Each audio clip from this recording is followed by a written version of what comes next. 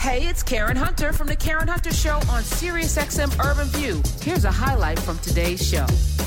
Joining us is a senior writer and producer at CNN, CNN.com, and the author of Children of the Movement. He has a piece last week, week before, called White Supremacy with a Tan. Let me welcome John K. Blake. Hi. Thank you. Listen, I was asking you during the break where you're from, because, you know, we chit-chat. I try not to talk too deeply about what we're going to talk about. And you were saying you were from Baltimore. And then, of course, I had to ask, I asked you where you were from, and you responded. Tell us where you're from. You said Baltimore, but where? Yeah, I'm from, I guess, a notorious, famous neighborhood in Baltimore, West Baltimore. And it's the setting for the HBO series The Wire. So The Wire's been in the news, unfortunately, the past week because of the passing of Michael Williams. And but yeah, The Wire, when I saw The Wire, that's literally the school I went to. That's the bus stop I stood on, you know, to catch, to go to school in the afternoon. In fact, some of the nicknames of some of the characters in the show, I knew people with those nicknames. So that's my home. And I asked you, were you mad? I said, were you mad when it came out? Because, you know, it's like cultural appropriation, like they doing a whole piece on my neighborhood. What the hell? No, actually, I had two big responses. One is I just tried to avoid it because I didn't want to look at it and remember, you know, a lot of bad memories from childhood. But the second reaction that, you know, relates to your question, I was glad that people were paying attention. Because I think one of the worst aspects of racism is indifference, when people don't even see you. They don't even see how I'm managing. So I think because of that show, people saw people like, well, I never knew anyone like Omar, but they saw people in the neighborhood that I knew as more fully human, as more complicated than the stereotype. So I wasn't mad that the HBO series Wire came out. Okay. All right. This piece caught my eye, and I immediately reached out to you on Twitter. Because, you know, we talk, I'm trying to figure out how not to talk about race and racism, but it won't go away. And I was talking to you during the break. It feels like whiteness is a virus that is infecting all of us. You know, we can't just kind of wrap our hands around it and like rip it apart and throw it out because it's in us.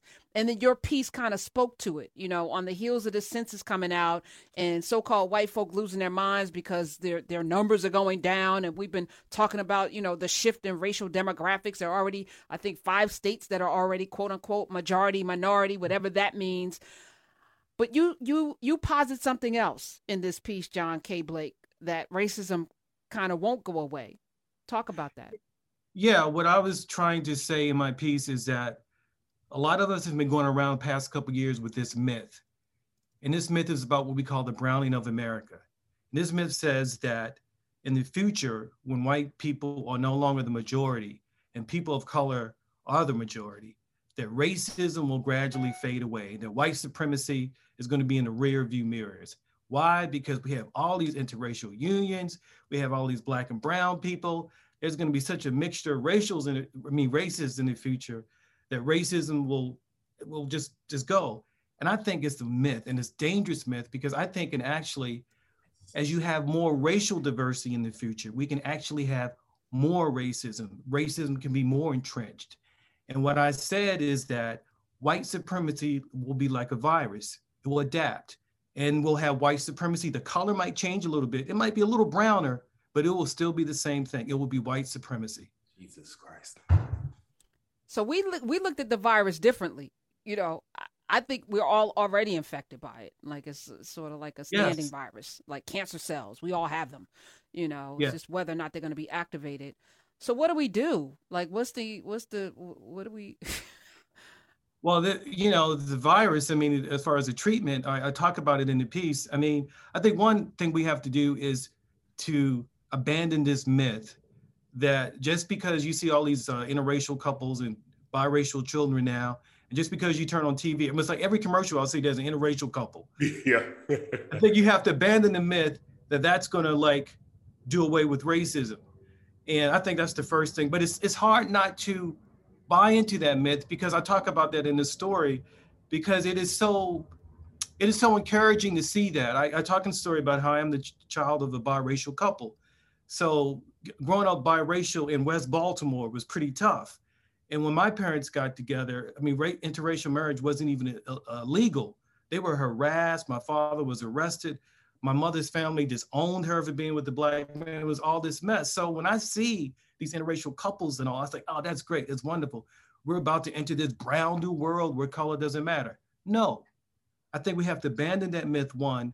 And I think two, I think what I said, ultimately, I think we have to do away with the whole notion of race. Race, as we know, is a biological function. It's a political reality. If I'm stopped by a police officer at midnight, I can say, hey, race is a myth, but he ain't gonna buy that. So I know there's a reality to it, but I think ultimately we have to get to that place. So listen, I think we see a little bit of this already, right? Like, I continue to believe that white supremacy is a team sport, and the team is getting more and more diverse every day. You can look at what's going on in California in the governor's race. You can look at the folks that have been, you can look at the Trump era and see that Black folks, Latino folks, all were down for the cause, especially if the money is right. And it's good money in white supremacy. Right. How do we get to a place to where we have that conversation across, air quotes, racial lines? Because the Black experience is not the Latinx experience. And the power that we think that we are going to get from being the minority majority comes from people getting together, being on the same page. And we saw in these last few elections, and you can see it when you are Black and in certain parts of at a Dominican barbershop in New York, or any of those things, is that we are not on the same page culturally, right?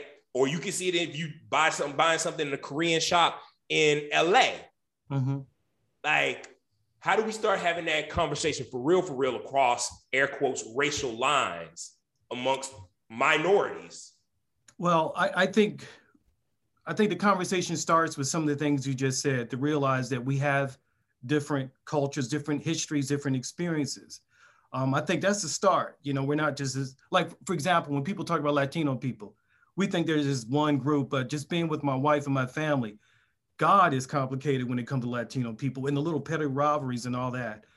But ultimately, I think we have to go beyond conversations. To answer your question, I think change comes ultimately through relationships. I don't think we can change people through giving them information, telling them that this is a history of race. You have to do this, you have to do that. I have found that the way that I have changed the most of my life is ultimately through relationships. Now, when I say that, I'm not saying we don't address justice. There are issues of justice and power that we have to address, like voting rights, equity in the justice systems, all that. But ultimately, this is going to sound so old-fashioned when I say this, I think we need something like integration. We've had this kind of situation in our country where people live so segregated and races live apart and people don't know each other. What did they say? 75% of white Americans don't have a friend of color. I think ultimately we need more than conversations. You need relationships over time. And I think that will ultimately help, but you can't do that without justice as well. John K. Blake, producer, CNN, author of Children of the Movement. How 75% of people are segregated by choice. 75% of white, so-called white Americans want to be segregated. They want to, in New York City, which I used to cover education, the schools, you can have a 99.9% white school in New York City, one of the most diverse cities in our union. How is that possible? By choice. People want to be segregated. So you're talking about relationship. I don't know how your parents got together to produce this beautiful man. I don't know how that happened. And maybe you can share a little bit, but I think you're absolutely right. But in order to have relationships, we could work with folk and we don't have relationships. They force us to go Taco Tuesday and go out to drink, and they still don't know us because most Black people are code switching for their own safety, right? And their own security within a job. So they will never know us. And it is, like, to me, the chasm that can't be traversed because people like to be in their own tribes of comfort. Right.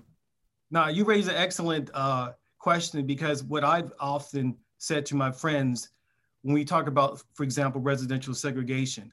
Like, how often do we have to keep chasing them? We move into their neighborhood, they move away. We send our children to their schools, they send their children away. Do we keep chasing them when they don't want to be around us? And that is a huge problem. I do think, though, that there is a segment of white America, and particularly younger white Americans, who won't run away, who want to be around people who are different. I know this word diversity is overused, but I think there are people out there like who don't want to live this really segregated lives. And that's part of my hope, that we can do that. Here's how I see it. And John is here, and Drew is here. Drew McCaskill's here. I think you're right. We've been chasing. Please, please, please, white people, accept us. Please love us. Right, please. right. We're fine. We're just as beautiful. We're just as talented. We're just as smart. I say we stop doing all of that and just be great. And y'all stay your 75%, but do it without our greatness. Stop playing our music and doing our TikTok dances and right. using our ingenuity in your companies. And let's, double down on the things that we are and who we are. And I feel like naturally, because Black people are not naturally hateful towards people who are not Black, right? Naturally, we actually welcome everybody in. This is how a person that's rejected by their community can always come and get a plate of Big Mama's table. It's how we've been. I think if we just double down and stop trying to be accepted and just love on ourselves, eventually they're going to be like, damn, what? We need them. Let's stop separate. Like our neighborhoods are the dopest neighborhoods because they're coming back in. So as we chase them, they come back and push us out. And that's how we get gentrification. And it's this horrible, like, dog chasing the tail. Let's stop chasing. Let's just sit in our greatness. That's how I feel. I hear what you say, and that makes so much sense to me. The problem I have, it's not even a problem, it's a challenge. It's something I don't know the answer to. I get that because I live in Atlanta, predominantly Black suburb, proudly Black. We're not chasing them. The question I have, how do we get equal resources? When we're separate from them, I don't know of hardly any situation where we get the same quality of schools or neighborhoods, the same resources. It's the separate but equal, but it never turns out to be equal. That's the problem that I find if we don't try to pursue some form of real integration, not the type of integration where you send 3 Black kids to an all-white school and they can't be themselves, they can't bring their culture with them. I don't know any other way that we get equal resources without somehow living among people who are different, where our fates are intertwined with theirs. Don't most of these places like Atlanta have Black leadership? Mississippi, the Jackson. Yeah. I'm asking a question with a specific reason. Okay. Should we demand more? Because we send the same number of Congress people and senators, right? Yeah. But they're coming back with, less resources with the same amount of power. So are we asking and requiring more of the people? So I feel like we get, and I'm gonna say this, y'all go ahead, y'all can at me. A Maxine Waters gets a pass, even if there aren't any receipts coming back because she reclaimed her time. I feel like, we're happy to have a seat at the table with certain folk in Congress or even local politics because representation matters. But we're not asking Barack Obama's president. We didn't ask him for a damn thing. We were happy to take pictures at the White House with he and Michelle. And we haven't asked. And then we're mad when other people get things that they've asked for.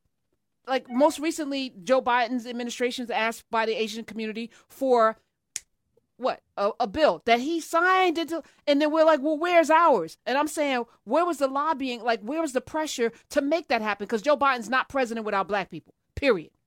And Atlanta did save everybody. Thank you, Drew, for wearing that sweatshirt. Without Atlanta, there's no Warnock, there's no Ossoff, there's no power for this president right now. So I feel like we don't ask for more, which is why we have not. We don't ask. We ask not. Am I being naive in that? No, I mean that's your opinion. I wouldn't say you're being naive. I mean definitely. We look, for example, people are talking about the new infrastructure bill that's being, debated now. And what I read this morning is that HBCUs expected all this financial support and help in this bill, and now it's gone. So what happened? So I can see people saying just because we have Black people in power doesn't mean that we've arrived, that we have to hold them accountable. And I certainly saw that in Baltimore. Baltimore has a history of Black mayors going back to the late 60s, but we've had awful Black mayors, corrupt, not serving the community. And in the neighborhood I grew up, a lot of the Black people definitely felt abandoned by Black political leaders in the Black middle class. So I'm aware of that. But at the same time, I'm in Georgia. And I just saw what happened this past November. I saw all these Black people getting out to vote. And I think people in this state, at least, are demanding things from people like, Senator Warnock. So it's different here. Maybe it's a little different.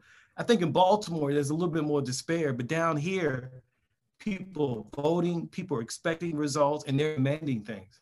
Listen, I agree with you, Karen. I think I believe that we have not because we ask not. I've got my city council person. I'm trying to talk to my neighbors right now on how to get rid of my city council person in my district. And my next door neighbor, older Black lady, said, she's been sitting in that seat for 24 years. And folks will literally get up out the grave to come vote for Cleta. And I was like, but that's the problem. We gotta figure out something else, because in 27 years, the receipts aren't there. And so I think you're right, Karen. I think it's going to be incumbent upon people to demand more and make that a part of the account, make accountability a part of the excitement of the we gonna get you in. Is that we're gonna get you in and we're gonna hold you accountable once you get there. Like that's a and sentence. Right. John wrote this amazing piece.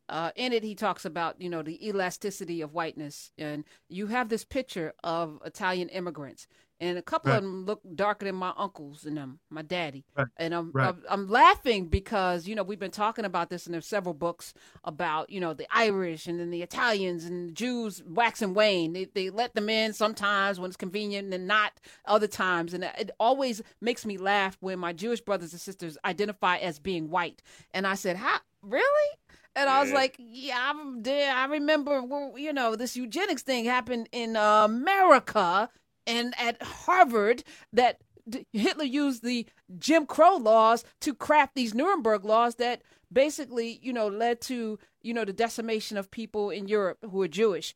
So how are you white? But the identification means something, which is why it is very much like a virus that infects all of us. And even how we move among one another is like anti-Black, in a lot of ways, where we give passes, but we don't know how to navigate when things aren't right. We get real nasty with one another, and it's just it's interesting. But I'm hopeful, right? Because then I watched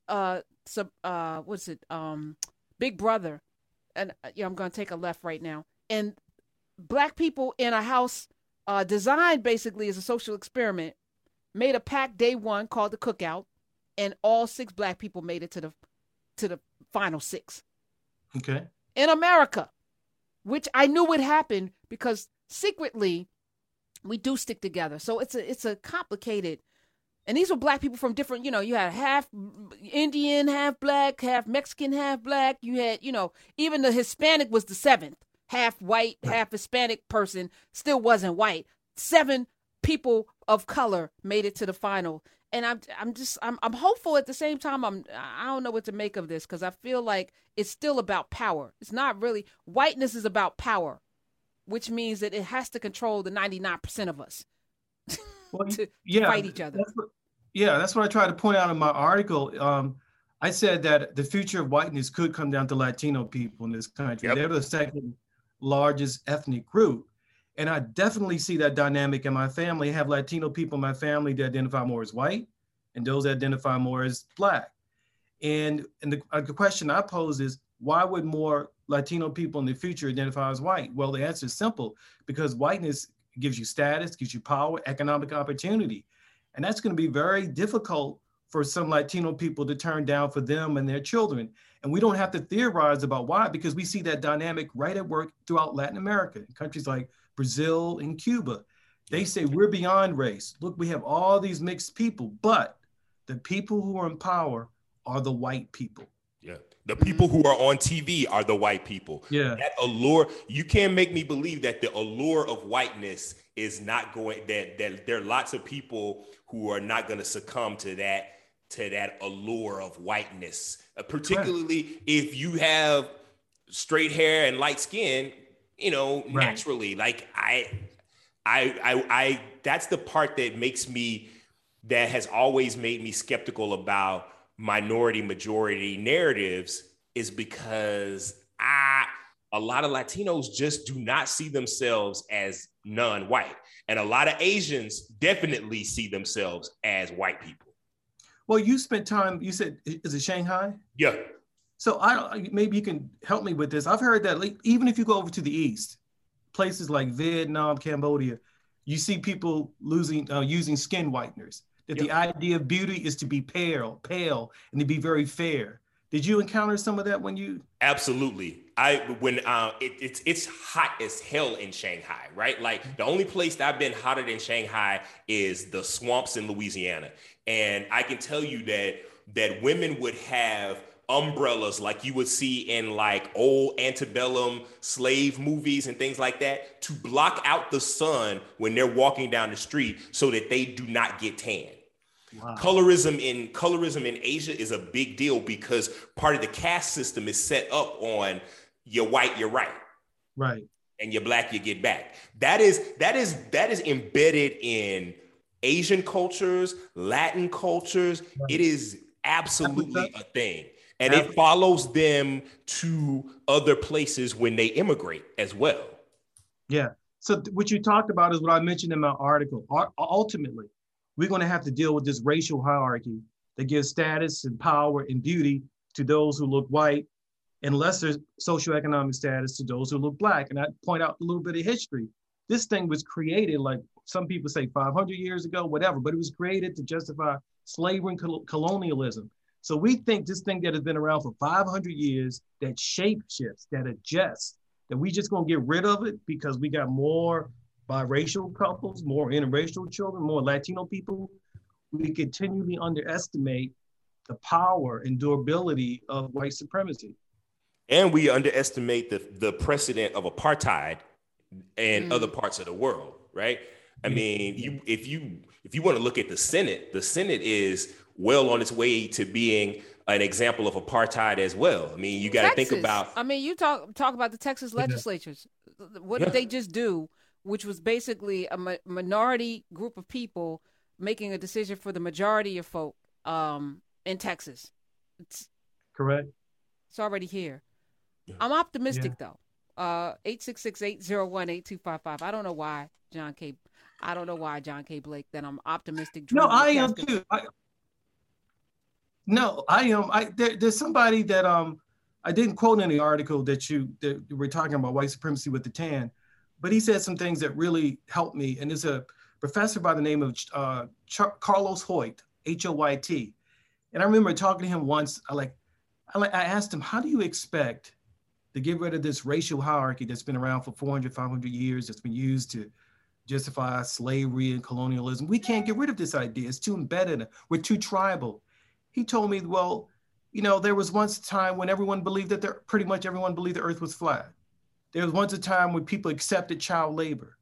There was once a time not too long ago that people thought that something was wrong with people who were gay. But look at those changes. Ideas, they can be radical change. Things can change. It might not seem like it, but it can happen. And a lot of times when it happens a lot more quickly than we ever thought.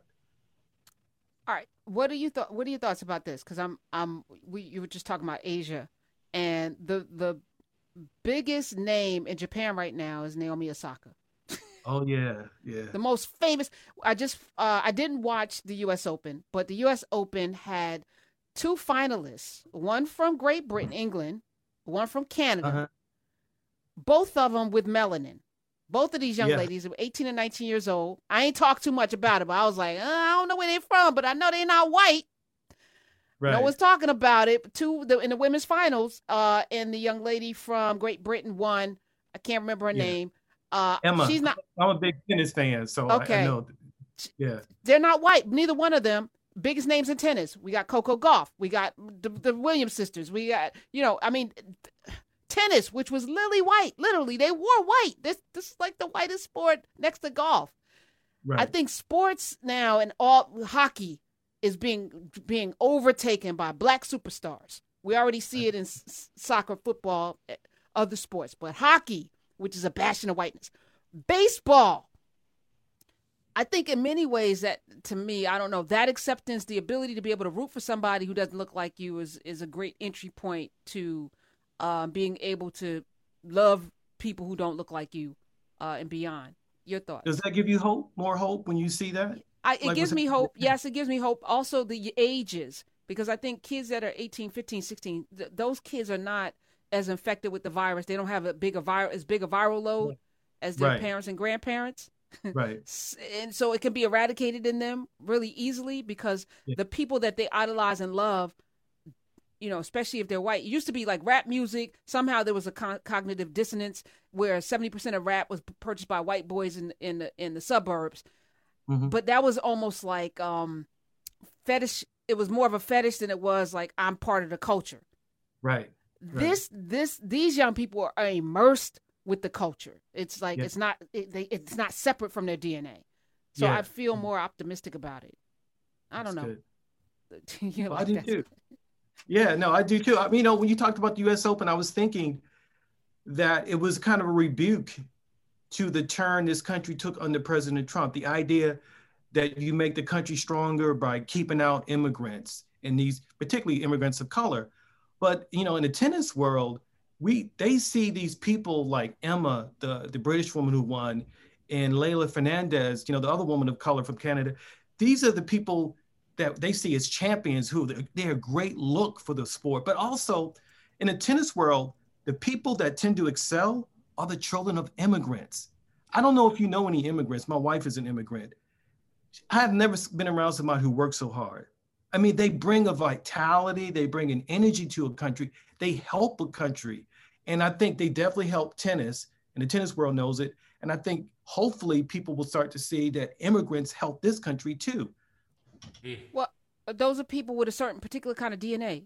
Not many people have left their blocks, left their neighborhoods, but these people have left their whole countries and family members to come someplace that they may not speak the language, don't know the culture, with no help, a lot of folk with nobody that has their back, and to hit the ground and actually make a way takes a certain kind of fortitude that many of us don't have.